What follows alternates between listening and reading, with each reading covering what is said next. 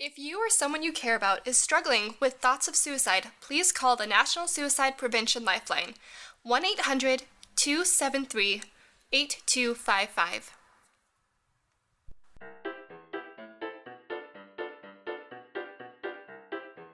You're listening to the Catholic Psyche Podcast.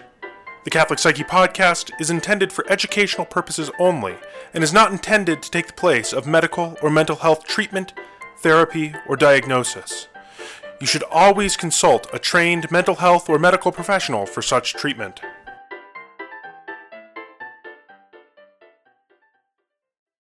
Hi, welcome to the Catholic Psyche Podcast. This is Sarah. This is Chris. This is Deacon Basil. And today we are going to be talking about the wonderfully, super happy, joyful topic of depression. So you were being sarcastic there, I noticed. Yes. Picked up on that. That's the years of clinical training. Good job. Best coping mechanism. Sarcasm is a great coping mechanism. Yeah, humor. Humor really is. Laughter is the best medicine. I mean, medicine's also, like, pretty good. Medicine, but... Actual medicine is good, too. Laughter's not bad. Yeah, depression is the topic du jour. What do you think about it? Yeah, one of the things that we were kind of talking about before we started recording here was how, that there is still a stigma around depression, around depressive thoughts, around, the struggles with depression, those who struggle with depression. And, I don't think it's nearly as bad as it was maybe a few decades ago, but, I still think that does remain. And, I'm curious, Chris, have you seen that, with people who are hesitant to talk about depression because of the stigma around it? Yeah, particularly, I think every demographic group has this stigma to one degree or another, but it's interesting, particularly in Christian circles, sometimes there's this expectation that, once you're saved, once you, from a Protestant perspective, or once you enter into the church and participate in the church's sacramental life from a Catholic perspective or Orthodox perspective, once those things happen, you really should just be peppy all day, every day. Because Jesus loves me and everything's going to be great now and life is perfect, right? Like, totally. Life is just perfect after that, right? And then it's not. Yeah. No, right, it's and then it's not, sure. And, first of all, depression can manifest in anyone for any number of reasons. I would guess it's very likely that if you have major depressive disorder before your conversion experience, you might still have major depressive disorder after your conversion experience. That isn't to say that Christianity doesn't provide you with the ultimate path to salvation, to happiness, to meaning, but it does. What it does say is that you still need to get help, right? And maybe to make this theological, that's actually God's way of showing us, like, hey, get with the program. Like, don't be, don't be Gnostic, right? Like, a Gnostic perspective would maybe say, like, okay, once I have, like, the secret wisdom and the secret knowledge, then boom, like, my problems go away. But from a Christian perspective, you still need community. The ailments of the body still require biological or pharmacological treatment, and you still need to get professional help. What do you think about that? No, I think that's absolutely the case. I think, sometimes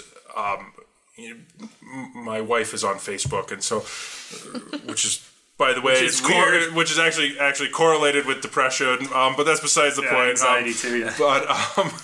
But she'll talk about, these people who seem to think that that depression is a result of not being able to pray enough, or you can pray things away, and there's all sorts of reasons why depression might come about, and it's really, really naive to think that you can just simply pray it away, or that it's a mark of someone not being having the spirit, or not being holy enough, or anything like that.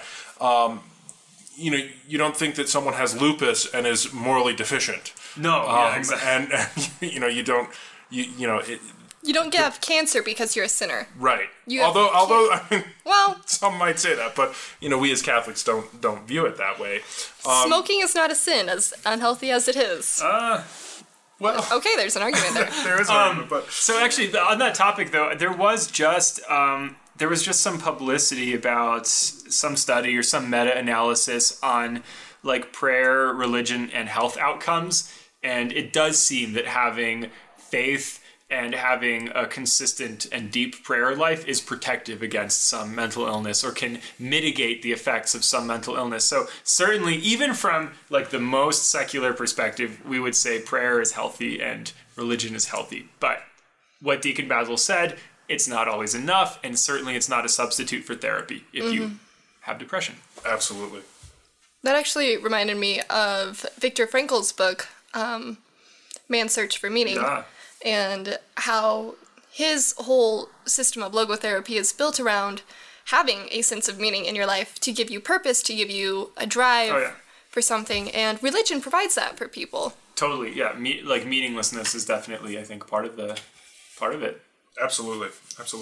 I think there's a lot of kind of strange mysticism around what depression actually is. I mean, who really knows what it is? Well, it's, is it feeling sad? Is it not feeling at all? And, when we as psychotherapists turn to a specific psychological condition, we always turn back to, it's my favorite book title to say out loud, The Diagnostic and Statistical Manual of Mental Disorder 5. It's really long. It's very long. Very pretentious sounding. I noticed yours is much longer. Like, it's much bigger than mine. I don't know what that says. Really? Are these the same? They are the same, but look at the difference in size. Which 5th edition? 5th edition, yeah. Is yours taller? I don't know. It doesn't really matter. He Mine's ripped bigger. out all the diagnoses he didn't like. I don't like, yeah. Or all the ones that apply to me. And then rather what Sarah did instead was she inserted a bunch of pages from like medieval manuals of demonology. So and hers witchcraft. just has Don't more, forget witchcraft. just more content. Yeah.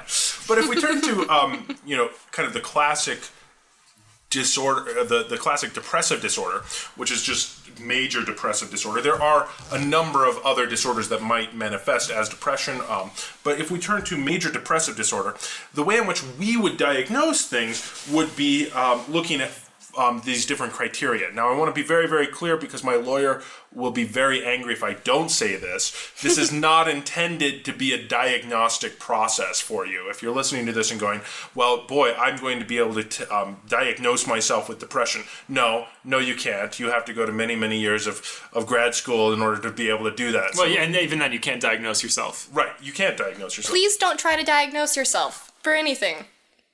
Ever. Right. I mean, yeah. But what this kind of is the things that we look for might manifest, in different ways in different people. And that's why you really need all of that education to be able to differentiate that. So the first one is, you need 5 or more of these symptoms for 2 weeks, for a 2-week period, and that at least one of them must be a depressed mood or a loss of interest. So what does that mean? Well, this means that it needs to be a 2-week period. This isn't just an afternoon of difficulty. This isn't just a post getting yelled at by your boss and you're a little depressed. This is a 2-week period at least. So the first one would be a depressed mood for most of the day, nearly every day. And so it could be stuff like hopelessness, kind of describing hopelessness or sadness, feelings of emptiness, and how that kind of can manifest. I mean, how does that kind of see in your work? I was going to ask you first if you could maybe comment on that term depressed mood. You said something interesting off mic about the difference between depressed mood and sadness. Yeah. Well, I think the difference is that sadness is kind of an active feeling, where I am feeling sad about something. Mm-hmm. A depressive mood is no feeling. Right. Okay. Like a restricted range of emotion. Yeah. Okay. That they're different. So that I can be really sad one time and then be happy the next morning. Yeah, sure. Or it's not uncommon to meet people who are depressed to the point where they can't gather the strength to even express that sadness. Yeah. They lack that expressivity. Right. Yeah. Absolutely. And speaking of the ways in which depression is expressed, a quick note. In children, this can look a little bit differently. In particular with young children, oftentimes you'll see the irritable mood in place of the depressed mood or alongside the depressed mood or alongside the sadness. The reason for that is children are still learning how to develop and express their emotions, and irritability you think about, infants and neonates is really one of the first prime innate emotions you're born with, and it just seems like an easier manifestation for children. So even though, on some deep level they might be experiencing sadness, the way that might look externally is irritability. Right, and that can be very kind of challenging to differentiate. And that just because your child is irritable, for a period of time doesn't mean they're depressed. Well, we've only just gotten the first criteria. Yeah, right. So this isn't, I'm irritable and I'm sad sometimes. I must have MDD. No. Okay, number 2. Number 2 would be, a loss of interest or pleasure in activities. And so, most of the day. Nearly every day. So what that might look like is, I was really, really interested in football. Those who know me know how ridiculous that statement is for me. But, I was really, really interested in football, and then the season started, and I just don't have. And now all I want to do is watch World Cup, and I'm just World Cup. American football does nothing for me anymore. Right, that would be an example. That would be. No, that would mean sanity. No, I'm kidding. No, that you've really transitioned away from this, what used to be pleasurable, and would give you enjoyment. Fancy word for that is anhedonia. Yeah, that is the fancy word for that. And so that would be, I was going along with this thing that used to be really enjoyable, and all of a sudden, or over a short period of time, it's lost that interest. I don't really care about it that much. And this isn't just suddenly becoming bored with something. That's ADD. Let's say you have this long-term project that you've been going on with for most of the year, and then all of a sudden it's just you've hit a wall and you just can't work on the project. Like if you're an artist and you just can't work on this painting anymore, if you're a writer and you just can't work on a story anymore, or you like knitting and you just can't finish the blanket. I like that you used writer and artist, because you often hear about it's like we have this modern mythos that creative types are more prone to depression. I have no idea if that's true or not, but it's just an interesting artifact of our culture is that, and in the news, right? So many of the big stories you read, the tragic stories about household names who have lost their lives to suicide. They're always artists, writers, musicians. Mm-hmm. Yeah, absolutely. And who knows? The next 2 actually go hand in hand. Not that they go hand in hand, but they point to the same phenomena: significant weight loss or significant weight gain. And then the next one is insomnia or hypersomnia. So you might lose a lot of weight, and this is significant. This isn't 10 pounds. This. It depends on the person, but... Me losing 10 pounds versus Deacon Basil losing 10 pounds. Deacon Basil could lose 10 pounds and it would be a very good thing. And not attributable to a diet or even a medical condition. Exactly. But it could also be weight gain, on the other side. So it's really a change in the norm when it comes to weight. And also, in addition to that, insomnia, which means not able to sleep, or hypersomnia, meaning sleeping too much. Mm-hmm. A change in the sleep pattern is there as well. So very often what we're looking for in sort of a clinical diagnostic session is those kinds of changes. Pop quiz for both of you. This was Grace and I looked at this a while ago. Which is more common statistically among people who have depression, insomnia or hypersomnia? We told you not to do things to embarrass us on mic, Chris. No, I would say actually insomnia, less sleep. Yeah, I would go with insomnia too. Yeah, you're right. Which is really funny because that's not what you would normally hear out in the sort of typical culture. The typical caricature pop description of depression is you guy sleep sleeps all day. Time. Yeah, 14 to 20% of persons with complaints of insomnia and approximately 10% with hypersomnia. So go figure. Right. That actually makes sense to me. You might not be sleeping all the time, but you might just be laying in bed, staring at the ceiling, thinking the same thoughts in just a spiral motion, and not able to fall asleep. Rumination or whatever, yeah. I mean, you guys are going to laugh when I say this, but Evagrius talked about that very phenomena. What? He did? 700 years ago, that it's that 3 a.m., I can't sleep, I've got this constant sort of thoughts of I just want to go to sleep. I still have to do that thing. I need to go to sleep so I have energy tomorrow. Right. What if I just blah, blah, blah, blah, and da-da-da-da-da. And every hour that ticks by, it gets worse, right? You know, you're like, oh, tomorrow's going to be worse. And that gives you anxiety, which then keeps you up. And then, no, absolutely. So number 5 would be psychomotor agitation or retardation. And those are clinical terms. What that means is that you are either really kind of twitchy would be a way of putting it. Yeah, tweaked out, or very slow in the way in which you respond to things physically. Sluggish. It's like a great weight placed on you. Yeah, and so 5 would be a fatigue or loss of energy nearly every day. Makes sense. Yeah. And then feelings of worthlessness or excessive or inappropriate guilt. Now that. We as Catholics, psychiatrists in France used to call it the maladie catholique, which is the Catholic malady, the Catholic diagnostic issue. But it's more than just simply that. Melody or melancholy? Malady. Oh. Do I need to bring Pauline in?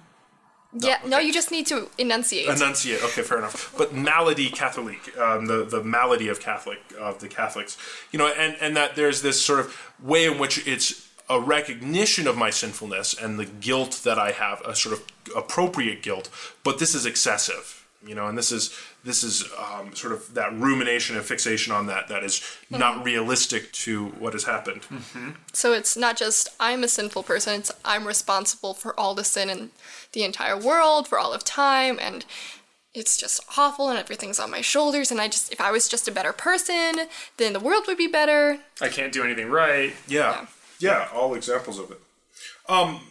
A diminished ability to think or concentrate, or their indecisiveness. There's indecisiveness. Like a fog in the brain. Yep. Actually, that's exactly how it has been described. In France, it was called le fog du brain. It was not called that.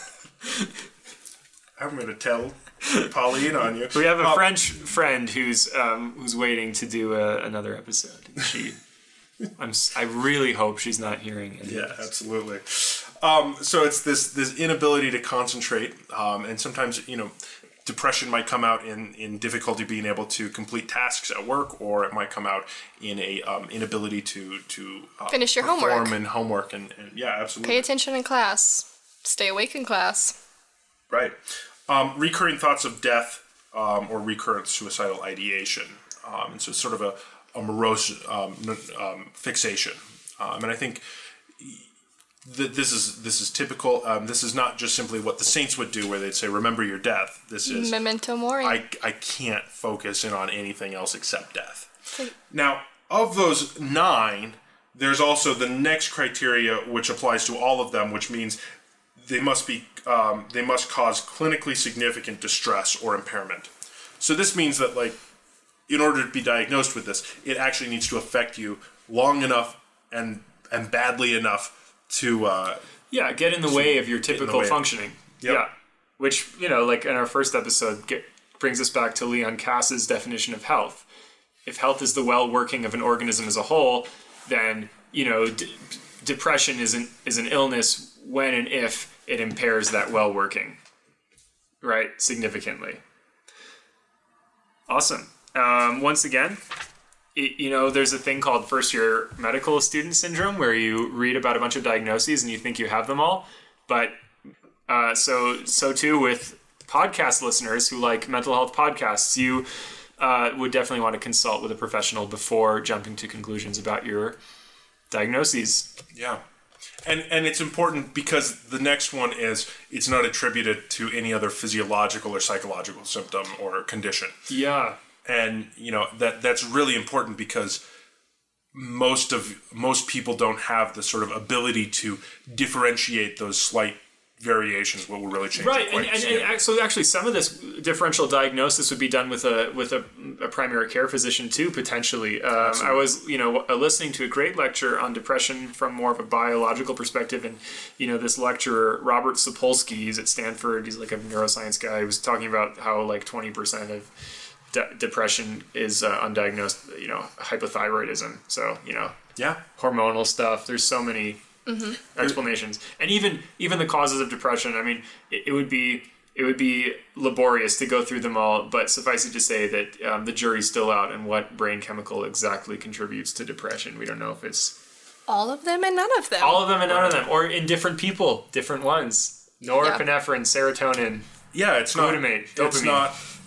It's not as clear as perhaps those commercials kind of indicate it. Oh, exactly. And I think we've moved past that naivety. Yeah, absolutely. So if we looked at that, what are, maybe a handful of those possible causes? For me, the one thing that comes up from a cognitive perspective, as a cognitive therapist, is what we would call maladaptive thinking. And we talked a little bit about this before, but basically those thought patterns that come from those core beliefs. Perhaps it's a core belief of I'm worthless, or I am trash, I am, whatever. And that core belief will then lead to automatic thoughts that lead to these kind of depressive symptoms. That could be one possibility, and certainly the one that I, in clinical practice, work with the most. But another one that comes to mind is something called learned helplessness. A psychologist named Seligman did a lot of work on this. When, for instance, in animal models, when animals are exposed to stressful situations they can control, they typically make out okay. When animals are subjected to stressful situations that they have no control over, even if it's less adverse, then they react much worse and develop a condition where they essentially give up. Right. And so perhaps a core belief that I have no control over my life or my situation could be a contributing factor, and then it leads to a sort of human version of this animal learned helplessness. Yeah. And you were saying before that there is also, some biological or neurochemical evidence for that? Yeah, so psychiatrists treat depression with antidepressants. That's Shocker. That sounds like a tautology. Right. And antidepressants come in different flavors, like cherry, raspberry. Really? Grape? No, they come in different varieties, like SSRIs, MAOI inhibitors, tricyclics, and do you want to define those or no? No. I just want to give the audience some idea that there are many different options out there and that they do target different brain chemicals, but different things do work for different people, and there's no universal answer for here's what causes depression. No silver bullet? There's no silver bullet. Great. So it's not like other kind of medical conditions where it's in order to fix this or cure this, you just take this one pill, which is the typical thing. Right. Well, and even in other medical conditions that are more strictly biological, it doesn't work that way. Cancer. Different cancer patients respond to different treatments, and so it almost makes me wonder if depression is more like cancer in that it's a family of disorders. Think about the number of different situations in life that can cause depression. There's some interesting studies on whether or not depression correlates with any particular genes, and certainly it does tend to run in families. But some of the research in epigenetics shows that it's not you're born with a depression gene, boom, you are preordained by God to have depression. Rather, the research shows that you could be born with this predisposition, which is then activated by stressful events in your life. Which is super fascinating. Fascinating stuff. Cool, yeah. The science of epigenetics. Sarah loves it. That nature is the genes. Well, nature and nurture. But nurture activates them. Exactly. Yeah. Science. So Sarah, tell us a little bit, maybe, I feel like you can get super poetic and wax eloquently about what can depression feel like, and why can't you just pray it away? You cannot just pray away depression. Sometimes you can't offer it up. I think I've mentioned. Offer it up? What is that? Yeah, I'm gonna rant about this for a second. So, hold on to your hats, kids. I hate the phrase "offer it up" so much. I like it. Chris is a fan, because especially with depression will physically feel like a weighted suit on your body. It is difficult to move, it is difficult to think, it is difficult to breathe, let alone cognitively, actively lift up your spirit in prayer to offer up your suffering. Sometimes you can't offer it up on your own behalf. The phrase, pray for me, is much more suitable. When you need prayers, but you are in... me pray for you. Yeah. Offered up. Yeah. It's like, not just, oh, I'll pray for you. It's like, no, I will pray for you in your place. Because there are moments when you can't pray for yourself, when you are nearly incapable of prayer, and the only thing that you can do is groan or cry out, like Job or the Psalms, or the book of Ecclesiastes. If you want to know what depression or hopelessness looks like, that's a great example. Yeah. Do you have any of those offhand? Those scriptures? Do we have a Bible in this room? What's that supposed to mean? Do we have a Bible? You know exactly what I mean, kids. I really don't. How about this? Deacon, do you have any like scriptures that you like on depression? One of my favorites is just the beginning of Ecclesiastes. You know, it's a vanity of vanities, all the world is vanity. And I think, I don't think that's depression. I think that's actually true. But I think what it's really getting to...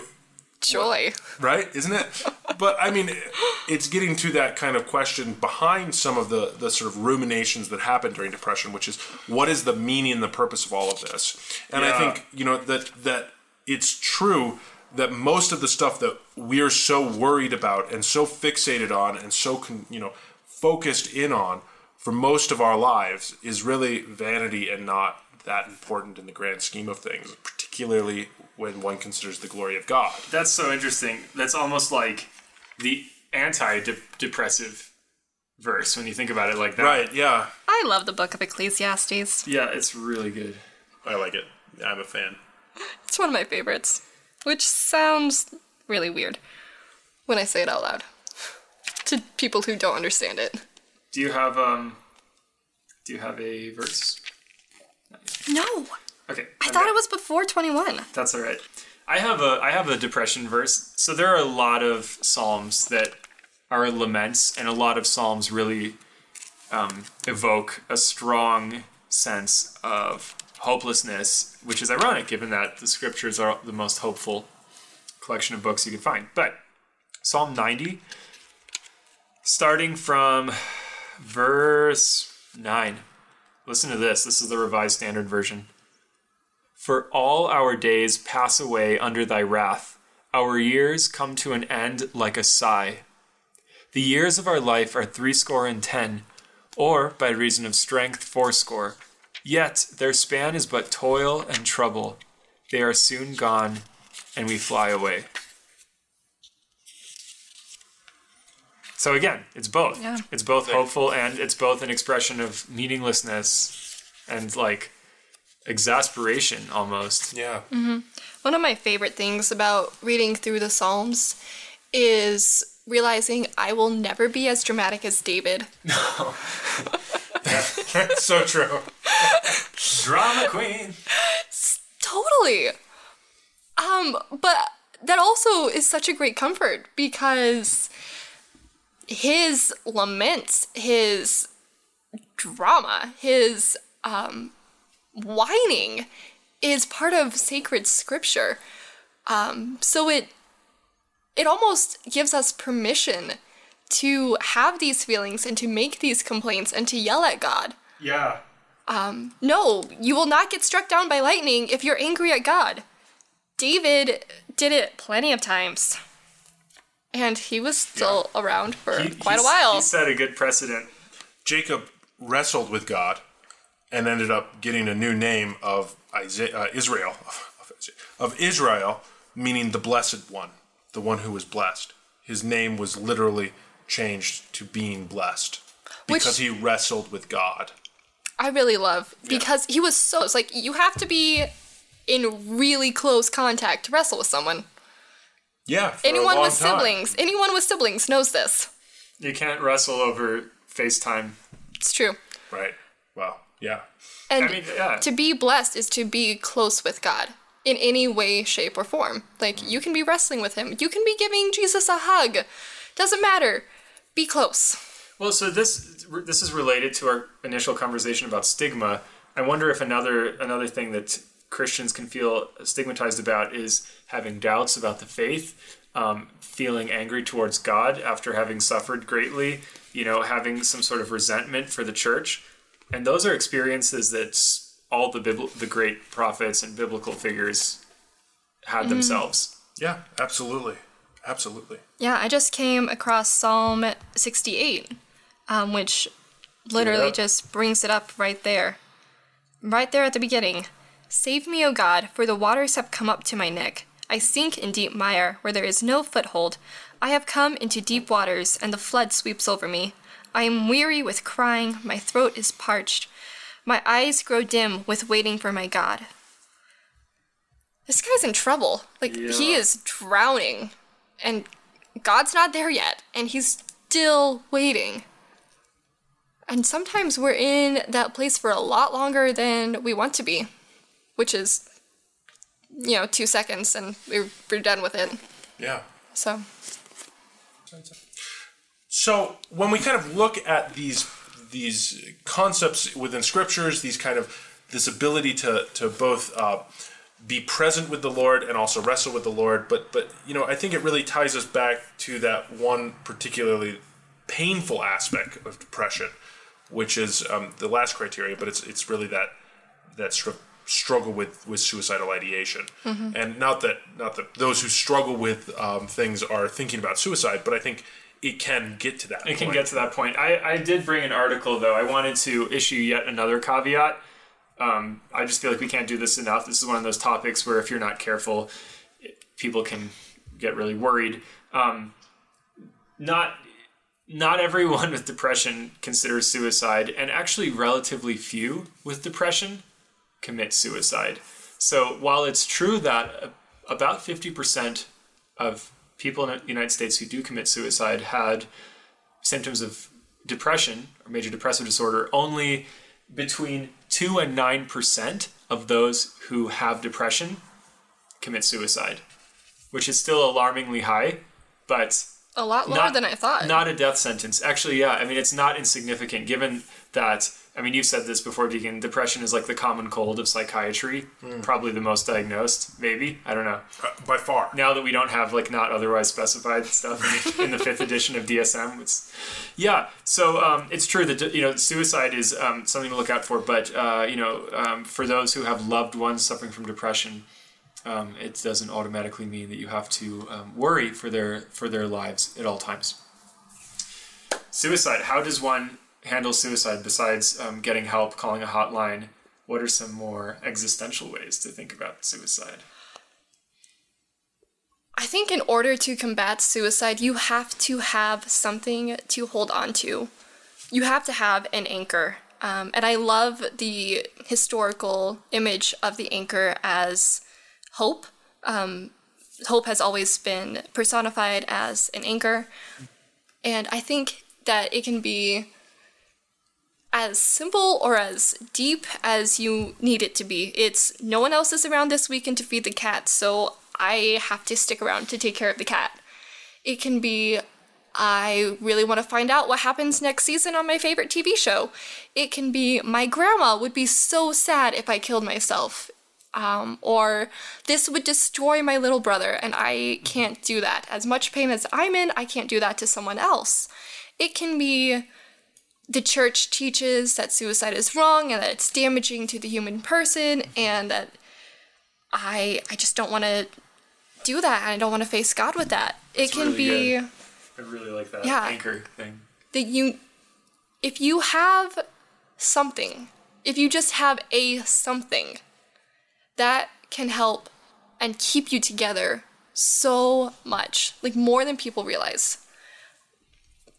There's this TV show that I've been watching since 2005. I'm not going to say the name because it's terrible. Probably shouldn't watch it, but it's really delightful. And one of the main actors has struggled with, okay, fine, it's Supernatural. Don't give me that look. I was expecting that 13 Reasons or whatever that. Oh no, that's a terrible. Because that's also a Netflix show.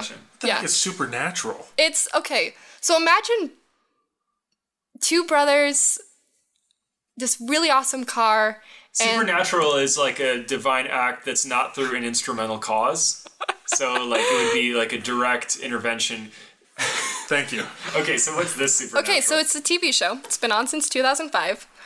And episode 1, I knew this would be my show. Like, some people, that's how they feel about Star Trek. Why are you looking at me when you say that? I don't know. Do you like Star Trek? I mean, I have in the past, but But you're a deacon now. I'm a deacon now. Yes, Okay. I put aside earthly cares. Right. So it's about characters. 2 brothers who hunt monsters, basically. Adventures and shenanigans ensue. Sounds super relevant to this. Yeah. But they have, the fan culture has this amazing movement encouraging mental health, because one of the main actors was struggling with suicidal ideation and depression for a really long time until he finally got help. Like, he was this, young man, like in his early 20s, had this successful show going on, had a lot of things going for him, and he just hated life. So they have a lot of really beautiful, really uplifting interactions with their fans. And it can be as simple as that. It's like, this person struggled with the same thing that I'm dealing with, and they made it through. And if they can find something to hope for and something to give them hope, maybe I can use that hope too. Installation of hope, one of Yalom's therapeutic factors. Yeah. Yep. What are some more sort of existential ways of perhaps looking at things that might be beneficial? You should read us that quote you have from that really great 20th century Catholic writer that we've been waiting to get to all episode. Yeah. That was not subtle at all. Okay, so what they are talking about is Walker Percy. This is taken from his essay on the depressed self in his book, Lost in the Cosmos. The only cure for depression is suicide. This is not meant as a bad joke, but as the serious proposal of suicide as a valid option. Unless the option is entertained seriously, its therapeutic value is lost. No threat is credible unless the threatener means it. This treatment of depression requires a reversal of the usual therapeutic rationale. The therapeutic rationale, which has never been questioned, is that depression is a symptom. A symptom implies an illness. There is something wrong with you. An illness should be treated. Suppose you are depressed. You may be mildly or seriously depressed, clinically depressed, or suicidal. What do you usually do? Or what does one do with you? Do nothing or something? If something, what is done is always based on the premises that something is wrong with you and therefore it should be remedied. You are treated. You apply to friend, counselor, physician, minister, group. You take a trip, take antidepressant drugs, change jobs, change wife or husband or sexual partner. Now, call into question the unspoken assumption. Something is wrong with you. Like Copernicus and Einstein, turn the universe upside down and begin with a new assumption. Assume that you are right. You are depressed because you have every reason to be depressed. No member of the other 2 million species which inhabit the Earth, and who are luckily exempt from depression, would fail to be depressed if it lived the life you lead. You live in a deranged age, more deranged than usual, because despite great scientific and technological advances, man has not the faintest idea of who he is or what he is doing. Begin with the reverse hypothesis, like Copernicus and Einstein. You are depressed because you should be. You are entitled to your depression. In fact, you'd be deranged if you were not depressed.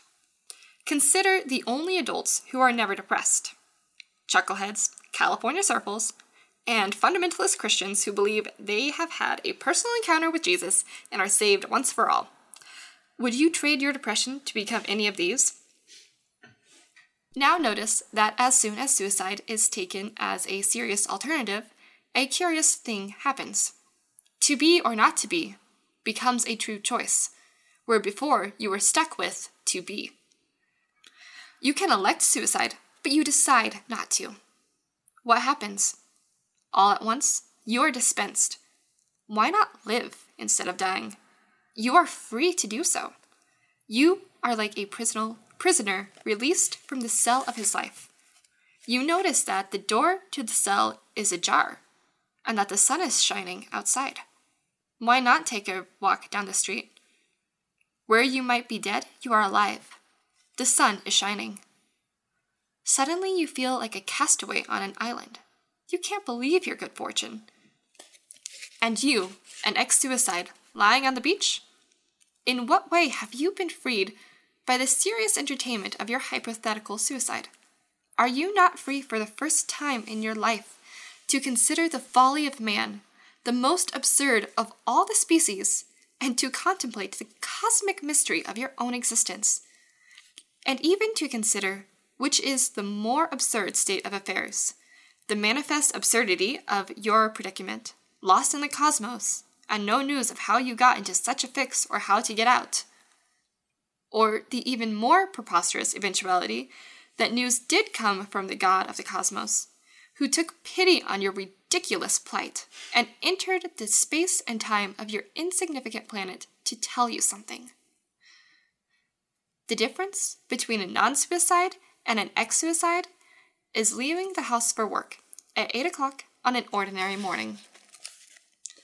The non-suicide is a little traveling suck of care, sucking care with him from the past and being sucked toward care in the future. His breath is high in his chest. The ex-suicide opens his front door, sits down on the steps, and laughs. Since he has the option of being dead, he has nothing to lose by being alive. It is good to be alive. He goes to work because he doesn't have to.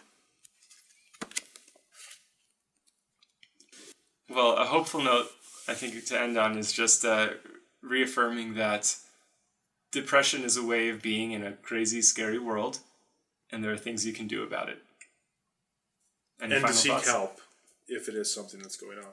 I highly recommend Deacon Basil. I have nothing more. I think we rendered him speechless. I think you have. All right. That's marvelous. Adios.